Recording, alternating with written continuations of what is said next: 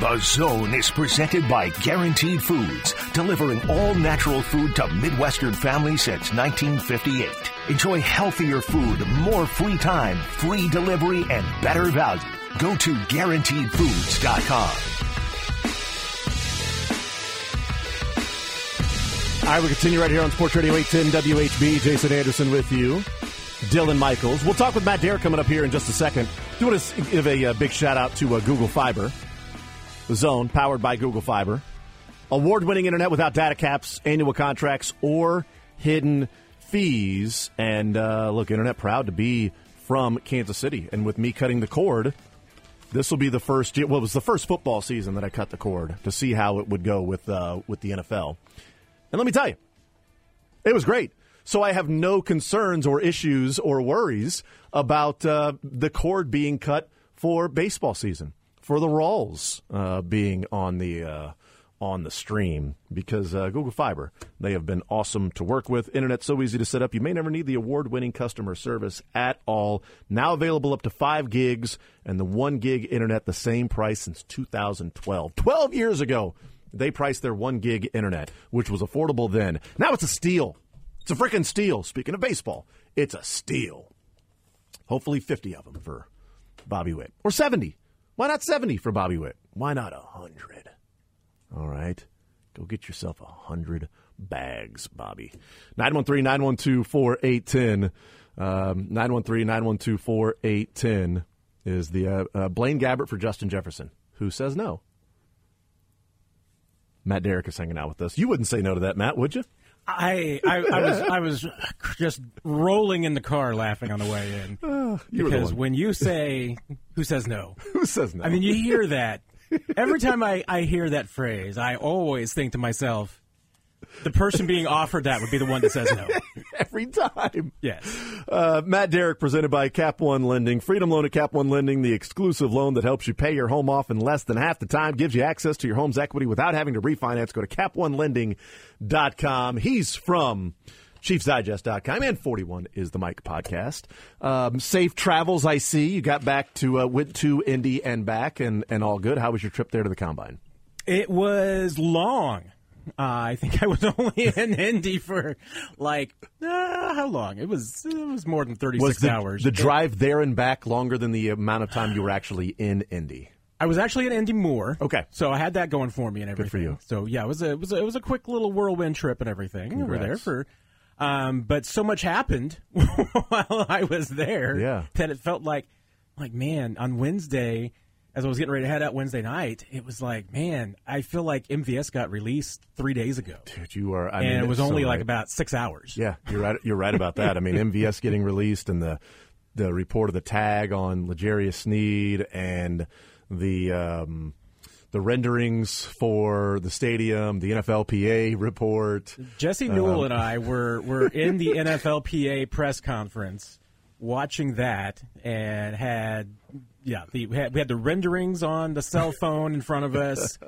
Had Twitter pulled up and everything, so we were going back and forth. Yeah. So, what do you get out of the Combine?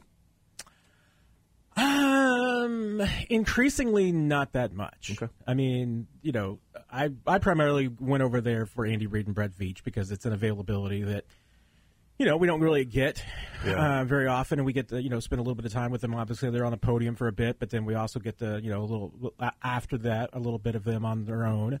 So that's the biggest benefit to me. The players it's nice, but it's a lot of, to me,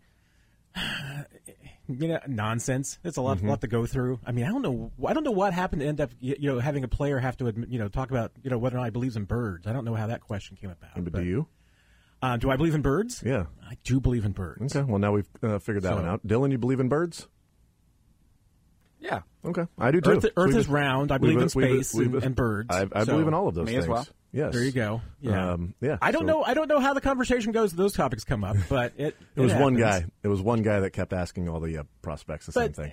Do you believe in birds? I don't know who. Do you think birds are real? Don't know who this person works for, so I wasn't exactly eavesdropping because I'd like to hire him. So this person was on a Zoom loud enough to for everybody pretty much in the workroom to hear. So even though the workroom is has like 3,000 reporters in it.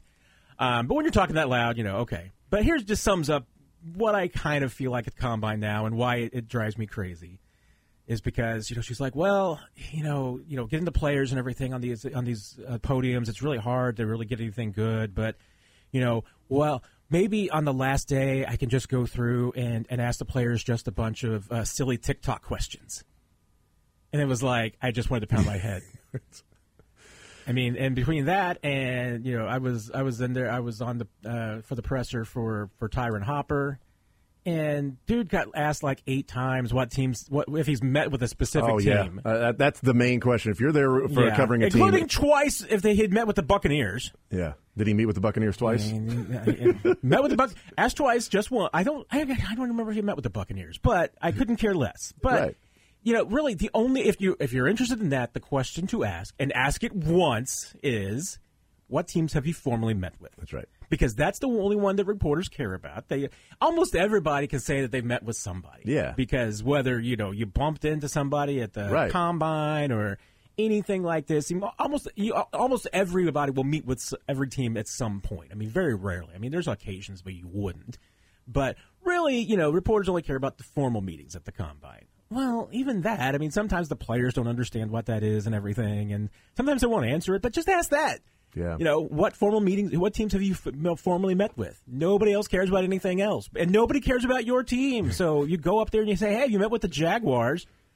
You just wasted all of our lives. Because I'm now 6 seconds closer to death. There are plenty of players who never met with the team that drafts them.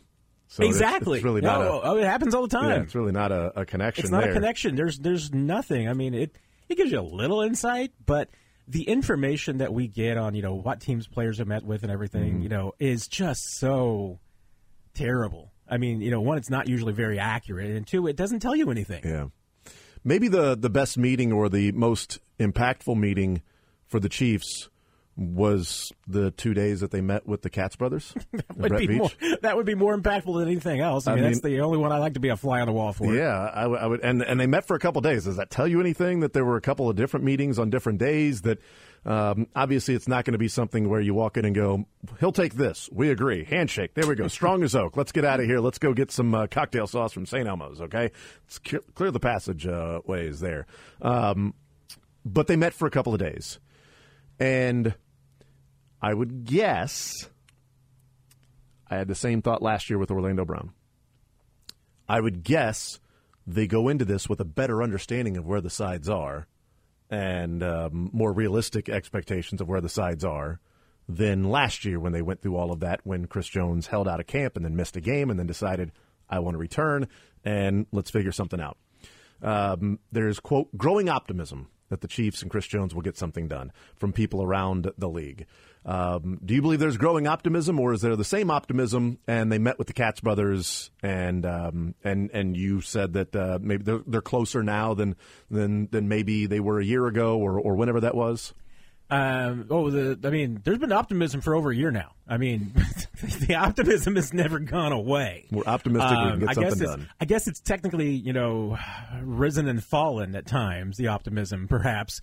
But optimism's been the buzzword around Chris Jones in these negotiations forever now. So it almost makes me nervous if anybody says that they're optimistic now, because it's like day to day. You beat me to it. I was getting ready to say optimistic is about day to day with this organization and Chris Jones. Yeah.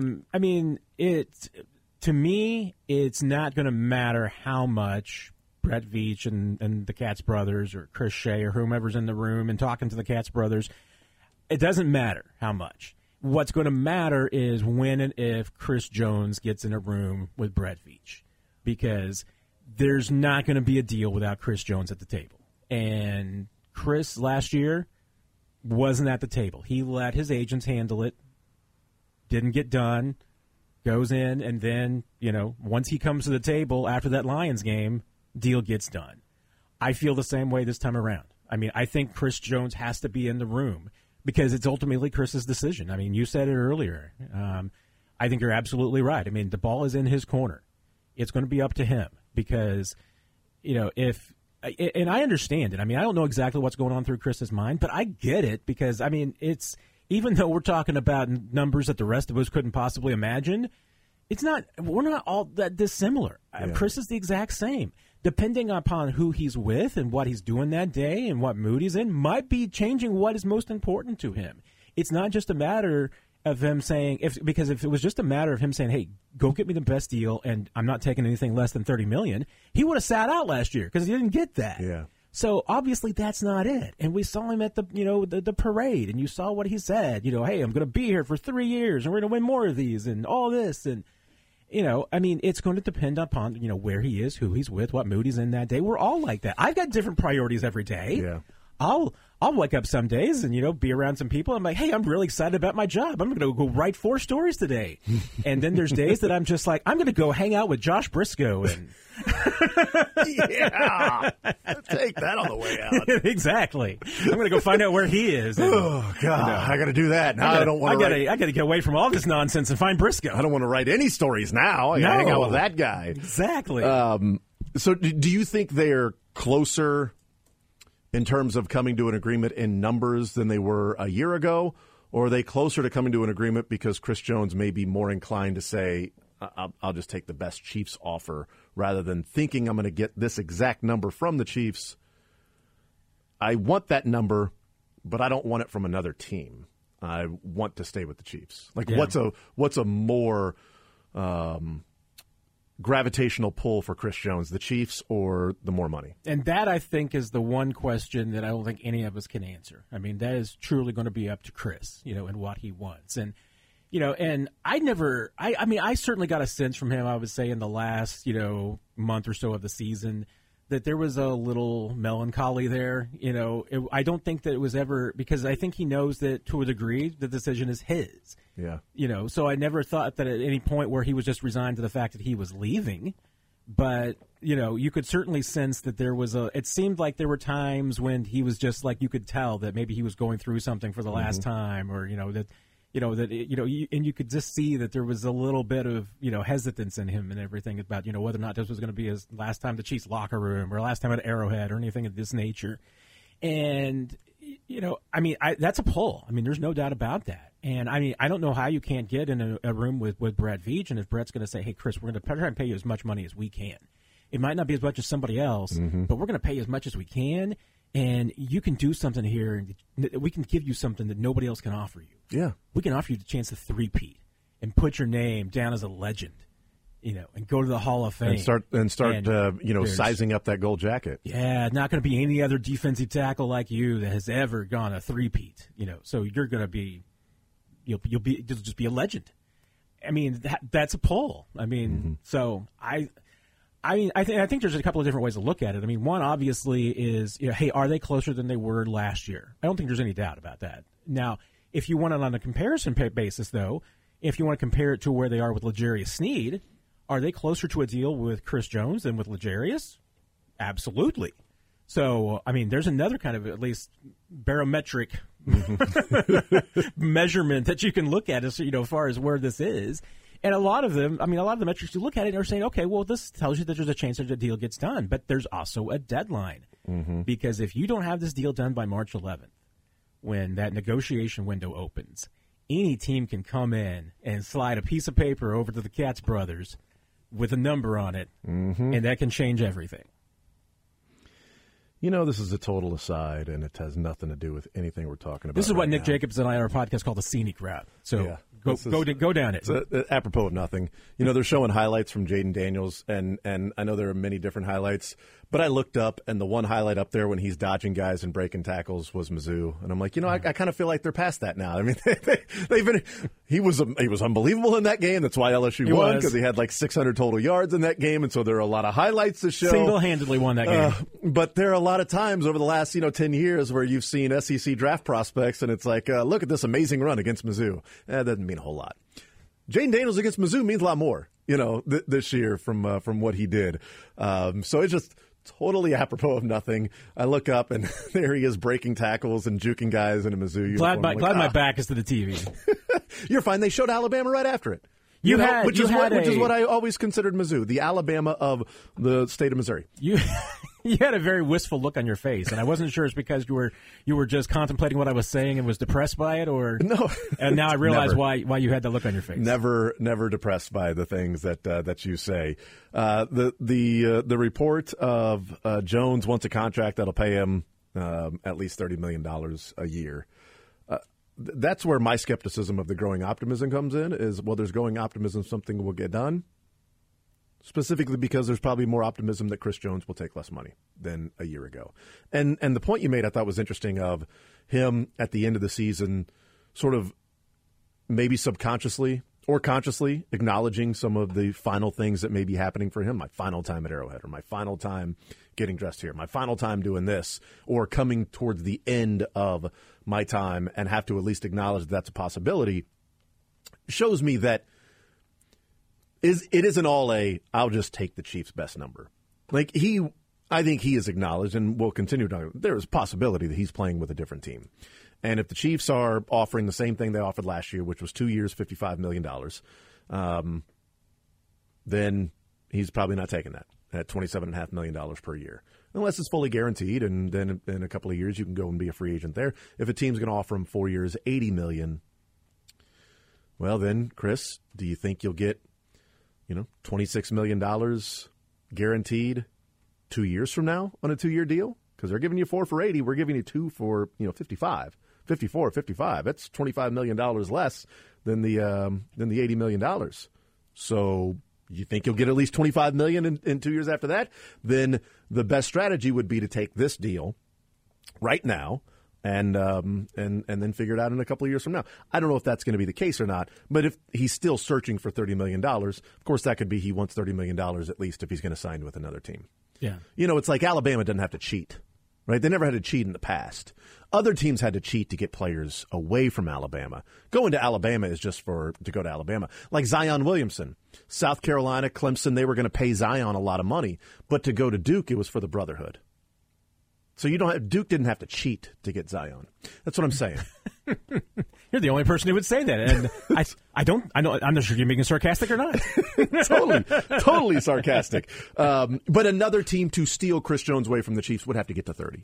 Is what I would guess. I don't think 28.5 and 27.5 is going to make a difference. Although that's just annual average value, guaranteed, and all that stuff is more is the bigger deal. I mean, that's a fair point. I mean, if you're being offered 27.5 versus $30 million and over 3 or 4 years. Might not be. I mean, I know a lot of fans would probably say, it's still enough money. I mean, you can live on that. But, that's not what it's about. I mean, it's about players in this league, by and large, view money and their contracts as either a measurement of victory. Yeah. Measurement of them against other players. Measurement and it's of self-worth. A measurement of respect. Yeah. It's a measure of how much does the team respect me. Yeah. And so, I mean, that if you're talking about measuring it as far as, whether you're the best player and whether you're respected or not, I mean, that changes it. I mean, so that's why, 27.5 and 30 million are two different numbers. I mean, especially over 3 or 4 years. I mean, it does add up. I mean, that's $10 million over 4 years. So that's real money. I mean, it does make a difference, but it comes down to 29.5 versus 30. Yeah. And that would be now, and it's like the for magic some players, it will be whatever. It could be if it's $30 million and $1, I'll take that over $30 million. Yeah, like the Orlando Magic, I think offering Shaq like $115, and the Lakers offered him $120. It's like, yeah, but he wanted to be a Laker, so they offered him more money. But if he wanted to stay a Magic, wanted to be with the Magic over 5, 6, 7. Once you're over $100 million, if you're at $115 or $120. It's essentially choosing between which place you want to play for more. He wanted to be a Laker, so which is perfectly fine. And Chris Jones, if he wants to be a Chief, then he may take a little bit less money. But the respect thing, I think, is an interesting part, too, of how much you're willing to make. Because Tyreek Hill on his podcast, it said that the Chiefs valued me more as a trade piece than to pay me. And he felt disrespected by that. But whether that's legit or not, they valued you to pay you at a certain level, and then when it couldn't get there, yes, then your value comes in a trade piece. They weren't just looking to trade you the whole time. They valued you to a level that they could work within the confines. And also, Chris Jones, they value you almost twice as much if you're looking at just payment than Travis Kelce. If you're strictly looking at dollars and cents of the value, you're getting valued at almost twice as much as Travis Kelce is, according to the Chiefs, and what they're willing to pay you and what they're paying Travis Kelce right now. There you go. So, I mean, and I know positional, all but that's the reality stuff, of it. I mean, the position matters. I mean, it does in this league. I mean, you can't ignore the market. I mean, the market dictates what's going to happen by and large. So that's the number one factor in it all. But, for the teams, and this is where I think it comes in to be interesting and where it becomes very, very difficult with both Jones and Snead, is that, I mean, these are not slam dunk decisions. Neither one of these are just, hey, you need to keep this player. You need to do this because especially if you want to repeat, you need both of these players no matter what the cost. Well, no, because we've seen it. I mean, the Eagles were so good. That's imaginary. That bird is imaginary. There's a bird flying around out there, and I'm pretty sure he's just looking for a power line to get recharged. Exactly. Well, there you go. Is that a pigeon or a dove? I'm not sure. I'm not a birdie. But, the Eagles, with Andy back in the day were, part of their success was driven by their philosophy, never pay anybody after 30. Yeah. So they never did. The 2006 Eagles wouldn't even think about signing Chris Jones. They just let him walk. And there's a reality to it. I mean, because look at Aaron Donald. Aaron Donald hasn't been the same player last 2 years. You're not wrong. I mean, injuries, performance. I mean, he's still a really, really good player, but he's not the Aaron Donald that he's being paid to be. He's being paid like old Aaron Donald, and he's now old Aaron Donald. And and also difference between Chris Jones and Aaron Donald. The Rams were paying a don't retire tax. I mean, that's just reality of that as well. Yeah. That Aaron Donald was not like, oh, I'm going to sit out. It was like, I'm going to retire. Like, I've won a Super Bowl. I'm good. But they're paying for it because now, even though, hey, they hit on some draft picks, that's great.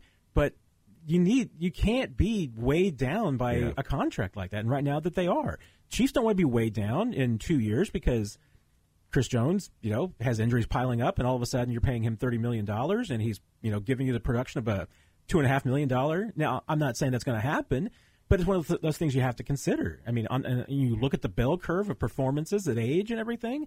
The same thing with L'Jarius too, because he's in a really unique situation and in a very difficult situation for the player. Because you look at all of the big contracts that corners have signed, and almost all of them are signed by corners for their second contract at 24, 25. Yeah. I mean, Denzel Ward, I think, was 24 when he got $72 million. If you think you're going to get $72 million at 27, but Denzel Ward got at 24, you're going to get a rude awakening. Yep. I mean, and the same thing applies here, and that's why, I mean, I think that the way the Chiefs are playing it as far as with the franchise tag, because right now, I mean, by just saying they're going to place it on L'Jarius, but not actually placing it on L'Jarius, they've basically created a week-long negotiation window where L'Jarius can go out and find out what his market value is. Mm-hmm. And if he goes out and finds out, it's kind of like Tyreek. If he goes out and finds out that, hey, there's a team willing to pay him $20 million a year, L'Jarius Snead's gone. I mean, that's just the way it's going to be. I mean, Chiefs will absolutely let him do that, and they'll make their deal and get the best, draft that they can. Hope that there's a couple of teams involved so that they can bid up, because that's what you have to have. I mean, if it's just one team that wants him, you getting a late second might be your best possibility. But if you can get, the Jets and the Falcons bidding against each other, then maybe you can get that bumped up a little bit. But that's the thing. I mean, you look at it, and it's just not a slam dunk, because there's reasons to sign and reasons not to sign both of these players, and both, I mean, have very compelling cases. I mean, I think it's a coin toss on both of them. What's the most likely scenario? We'll take a break after this. What's the most likely scenario in your mind? I gave that out for me. I think it's sign Chris Jones, trade L'Jarius Snead is what I would guess right now is the most likely scenario.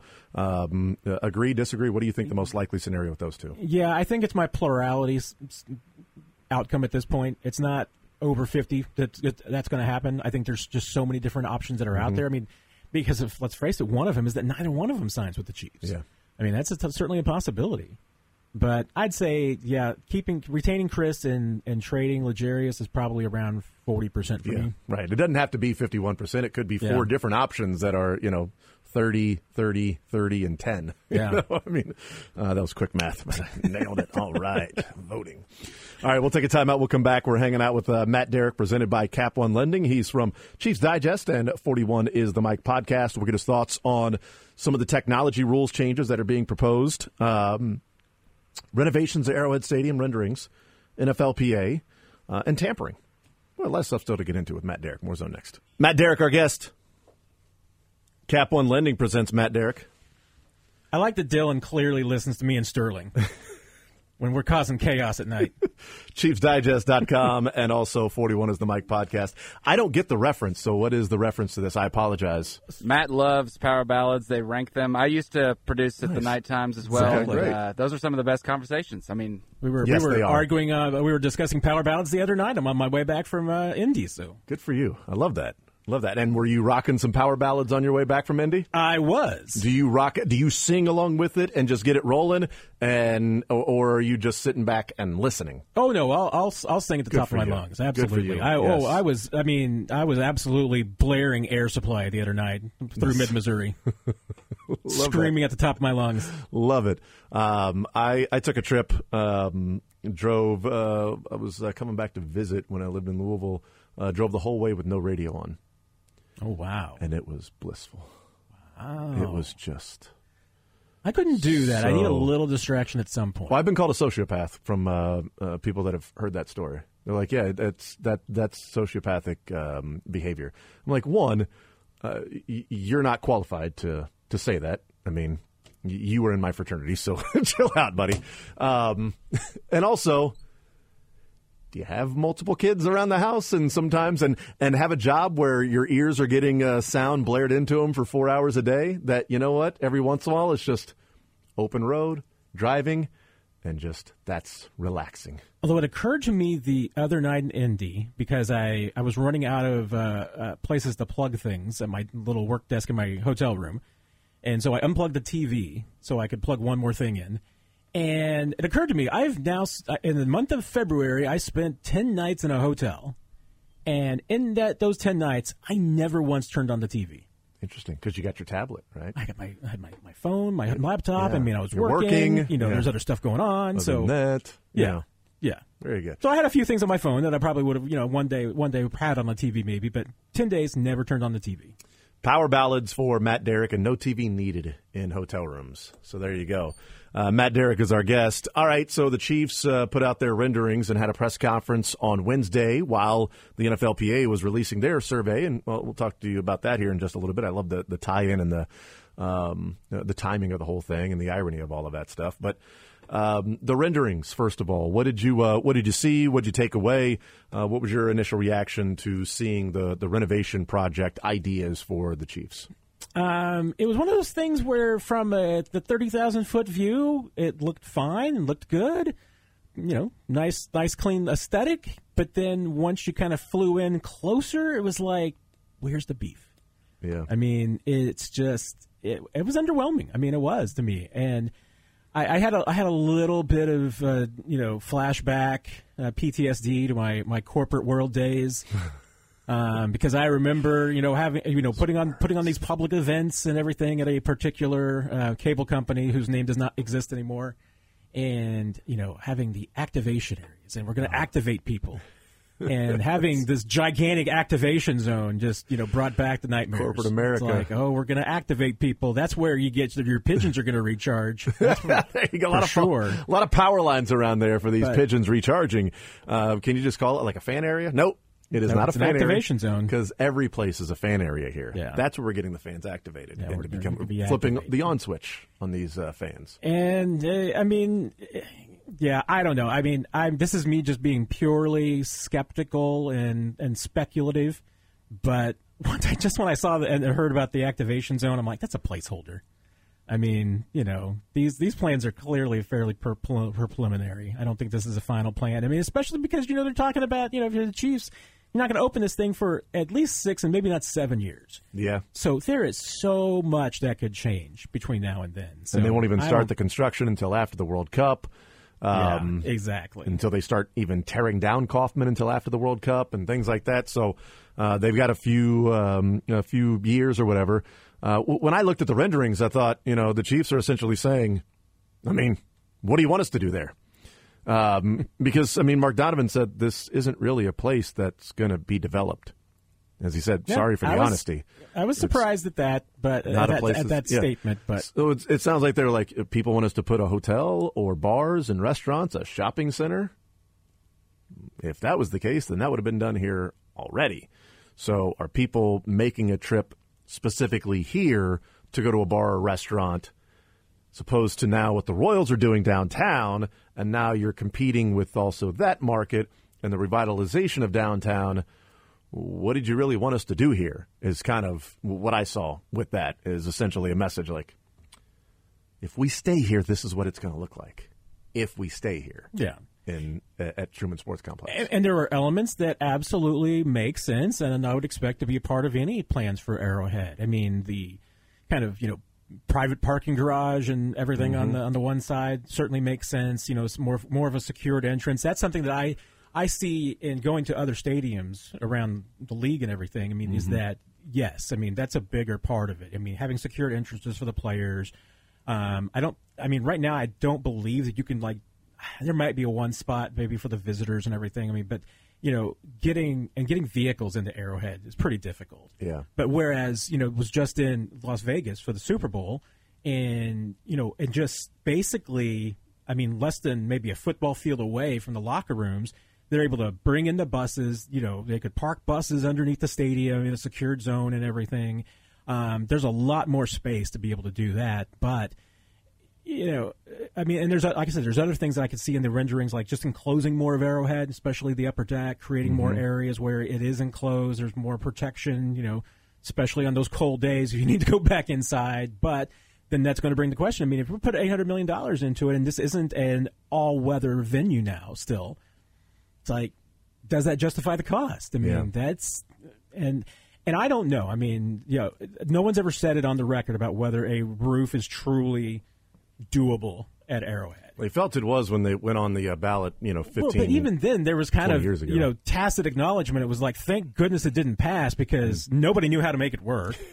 They had the renderings were there in 1972 or whatever it was, for when they built those two stadiums, was designed for the rolling roof, and they didn't know how to do it then. But, yeah. Well, I hope that, 40, 50 years later, maybe they have a better idea of how to use it. The Cincinnati Bengals have a deal in their stadium deal with the city that says that if they can't win a Super Bowl? Well, that too. Okay. If holographic replay is ever invented, they have to buy that for the Bengals for their stadium. See, so really, really ahead of the times. Maybe that's the secret. Really ahead of the times. Maybe they're going to, Chiefs are going to put in some holographic technology and holographic replay. So yeah, I was pretty sarcastic yesterday when hearing back some of the Mark Donovan stuff, and he was like, Clark Hunt and I, when we go around to different stadiums, and we were at SoFi, we were at Allegiant, and we're looking around, we're like, man, all the things that would just, you get jealous. Yeah, you wish you could have some hot tubs on the sidelines there for the bigwigs. What a pretty end zone club level suite. What just amazing what that end zone club. You never looked up at the state at SoFi and Allegiant, not once as you were looking around. You never looked up and thought, wow, that'd be pretty awesome. And they're essentially presenting it as in, no, we love the home field advantage of being cold. So you're saying the reason you beat the Dolphins because it was so cold? Is that what you're saying? Because I don't believe that to be the case. But, it's cold, so we've got an advantage with teams coming in. Look what happened a few weeks ago. Chiefs won the Super Bowl because it was so damn cold against the Dolphins. Without that cold, if that was a controlled weather, if they had a roof, what's the final, 28-24 Dolphins? Easily, right? I think it's absurd to say that, well, the weather is a huge advantage for us. Yeah. I'm not saying I would do this because, by the time this stadium is done, unfortunately, his career's almost going to be over. Yeah. So don't build this stadium for Mahomes. But, if you were building the stadium for Mahomes, you would put a roof over it because this dude's unbeatable in domes. That's a great point. That's a great point. He loses more than he should at Arrowhead, but in domes, he's fire. Look, the white turtleneck. Okay, yeah, white turtleneck Patrick Mahomes, pretty good. Go. Domed Patrick Mahomes, unbeatable. Yeah, unbeatable there. So yeah, that was sort of my takeaway. Was, just look up, and I think the issue and the reason is, well, $800 million, then we only have to put in $300 million. Yeah. If we throw a roof on there for another, $1 billion, Now we're looking at 1.8. Well, should we then just build new? And if we build new, we're putting in a whole heck of a lot more than $300 million. And if we're building new, do we want to build new right here? Yeah. Or we get a renovation for $800 million. We had some cool new things. We only have to put in $300 million. And in 25 years, we go get ourselves a new stadium somewhere else.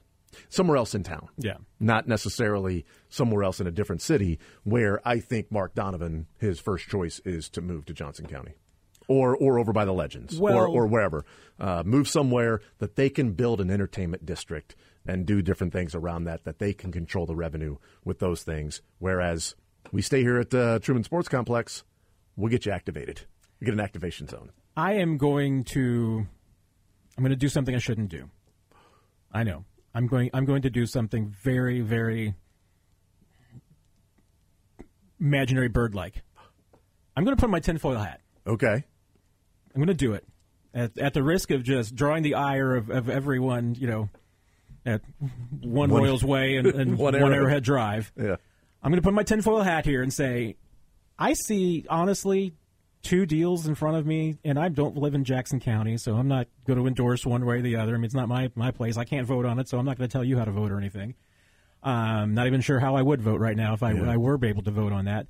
I'm seeing 2 plans to me that honestly look like this is designed to fail.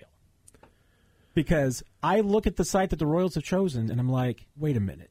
You have a almost ready-to-shovel site in the East Village that you and your ownership group have almost complete control over, and the city of Kansas City have complete control over. You have another site in North Kansas City that, one of your business colleagues has almost complete control over. And you've chosen a site that has like 20 different owners, including some people who'd have to be displaced to go there. And now that they know that's where you're planning to go, and if this tax approves, can pretty much just hold you up for money. I mean, we'll take double the value of whatever this, or triple, whatever. And then she's come up with a plan that honestly looks very cookie cutter and very nonspecific, without a lot of answers and a lot of stuff for the big wigs, but nothing else.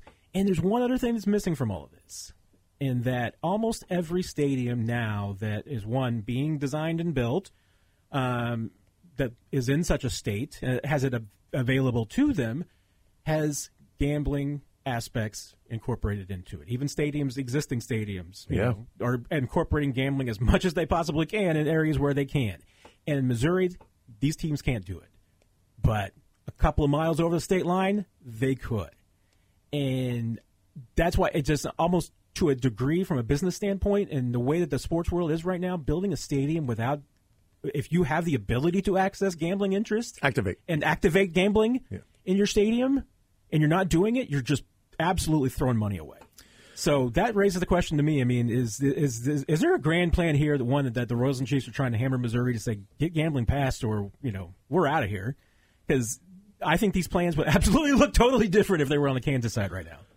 I believe the question I asked off the air, we never got to it yesterday with Josh Briscoe because he was in the middle of quitting. The question that I asked Josh and Dylan was with the I said, the renovations, what they look like there's a part of me that goes, do the Chiefs want this to pass? Maybe the Royals, the Royals is a step that I hadn't looked at because the Royals are the ones that are sort of forcing this whole thing of let's do it now. And the Chiefs have said we don't have a sense of urgency. And the Royals Chiefs don't. No, they don't. And that's where I'm like, do the Chiefs want this to pass? Or Mark Donovan wants to build new somewhere. Okay. And after Mark Donovan sort of made it clear that, building new or going somewhere else, and then Clark Hunt was asked about it, and then Clark Hunt was like, whoa, no, my dad loves Arrowhead. We want to renovate. Our first choice is to renovate. Not sure where that came from. No, I think they want to build new somewhere and incorporate a brick and mortar book and other restaurants or whatever around that they can then control the revenue of, and there's an added stream of revenue coming in. And right now in Missouri, that area they're not willing to develop because they don't find it viable from a business standpoint to invest in it. And right now they can't put a book there. They can't put a sports book, a brick-and-mortar sports book there, which would then also offer... Can't even put kiosk in there. That's right, which would also offer a hotel, restaurants that'd be there that, hey, you can go there and enjoy some restaurants and go to the sports book. And on game days with Arrowhead, you can go over there and place some bets or whatever. You can, they can make it a geo fence if they want to. That I don't think that would be smart, but they can make it a geo fence to where on the premises is when you can make the bets, even online on your phone. They would be eliminating a lot of money they can make by doing that. It wouldn't be smart. But if they want to just specifically they want to specifically activate people to the area, then maybe that's something they can do to then, get into the other businesses that they may own or have a partnership in. Because right now they can't be involved in the gambling on the Missouri side. And they've already said this ain't a place that we're going to invest money in to develop because nobody else has been able to. I mean, and that's one of the things. I mean, is that to a degree when the Jackson County Sports Complex was built, I mean, there was a build it and they will come aspect to it, but it wasn't that really, because the build it and they will come is you build something that people will come to and they will come to it. That's not what the sports complex was. Sports complex was built with the idea of you build it and more development will go around. That's right. I mean, if you build it, the businesses around will come, and that area will be booming. I mean, there are not enough people who live in Foxborough, Massachusetts, to support the development that goes around and went around the Patriot Stadium and Gillette Stadium. I mean, they've got a mall attached to it. There's a hospital attached to it. There's a hotel attached to it. I mean, there's all the shopping and restaurants that are attached to it. There are not enough people. Foxborough is just like a little town almost. It seems like 40 minutes away from Boston. I mean, it's in the suburbs. I mean, to me, Foxborough was kind of like if the Chiefs decided to build a stadium in Odessa. I mean, it's out there quite a ways. And maybe Gardner, But the concept was, it wasn't that you build a stadium and it will come. The concept was, hey, build the stadium, put the mall in, all of this, and people will come. I mean, that's what if the Chiefs want to do that, I mean, that's what they'll have to do. I mean, it's not going to be counting on somebody else coming in and building it. It would have to be the Hunt family that would say, okay, we're going to build a stadium, but we're also going to put a mall over here. We're going to have the restaurants. We're going to have the water slides. We'll have the sports book. We'll build all that. But right now, don't have any indication that's going to happen. In Foxborough, though, the hospital is set up for all the hurt feelings of Patriots fans now that Mahomes and Kelsey are better than their prodigal sons. Matt Derrick, Chiefs Digest 41 is the Mike podcast, presented by Cap One Lending. Why? Because he's the man. That's presented why. Matt Derrick joins us. What did you make of the NFLPA survey for the Chiefs that Clark Hunt got an F-? I didn't even realize those were grades, but an F-, the 32nd owner. By the way, this is the second year they've done it. First year they've included a head coach and an owner as being voted upon. Your reaction to the, in general, I guess, overall survey that came out? Yeah, I mean, overall, not terribly surprised with the Chiefs' grades because it's not. I mean, it was a little worse than they were last year. Last year they were 29th.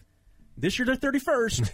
They moved up. Moved down, but not, yeah. Just 2 spots. So hey, yeah, so that's not bad. Win a Super Bowl, slide down 2 spots. What do you? I mean, yeah, I mean, not terribly surprised because a lot of the same things the players complained about last year are still the case. They still have the same kind of rundown weight room. They still have the same rundown locker room.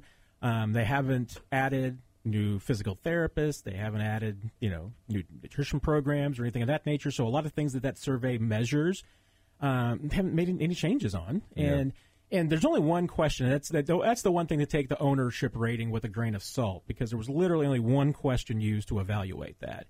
And that was, your perception of the ownership's willingness to invest in facilities. Yep. And that's the one question that comes up, as the NFLPA, pointed out right after Chiefs won a Super Bowl last year and didn't follow through on the commitment to improve and remodel the locker room because they said they didn't have time because the season went too long. And they got an F on locker room this year. They got an F on locker room this year because same thing. From D- to F. Yeah. And they brought in chairs with backs on it. So, I've seen the headlines and seen the characterization that, hey, the Chiefs players say the Chiefs are the worst organization in the league and Clark Hunt's the worst owner in the league. Those are just sensationalized, over-the-top headlines. That's not what the survey said. Well, and survey says the survey also, like last year with treatment of families, they finished 12th. This year they were 18th. Last year, the complaint was that they were one of 11 teams without a daycare. They added a daycare.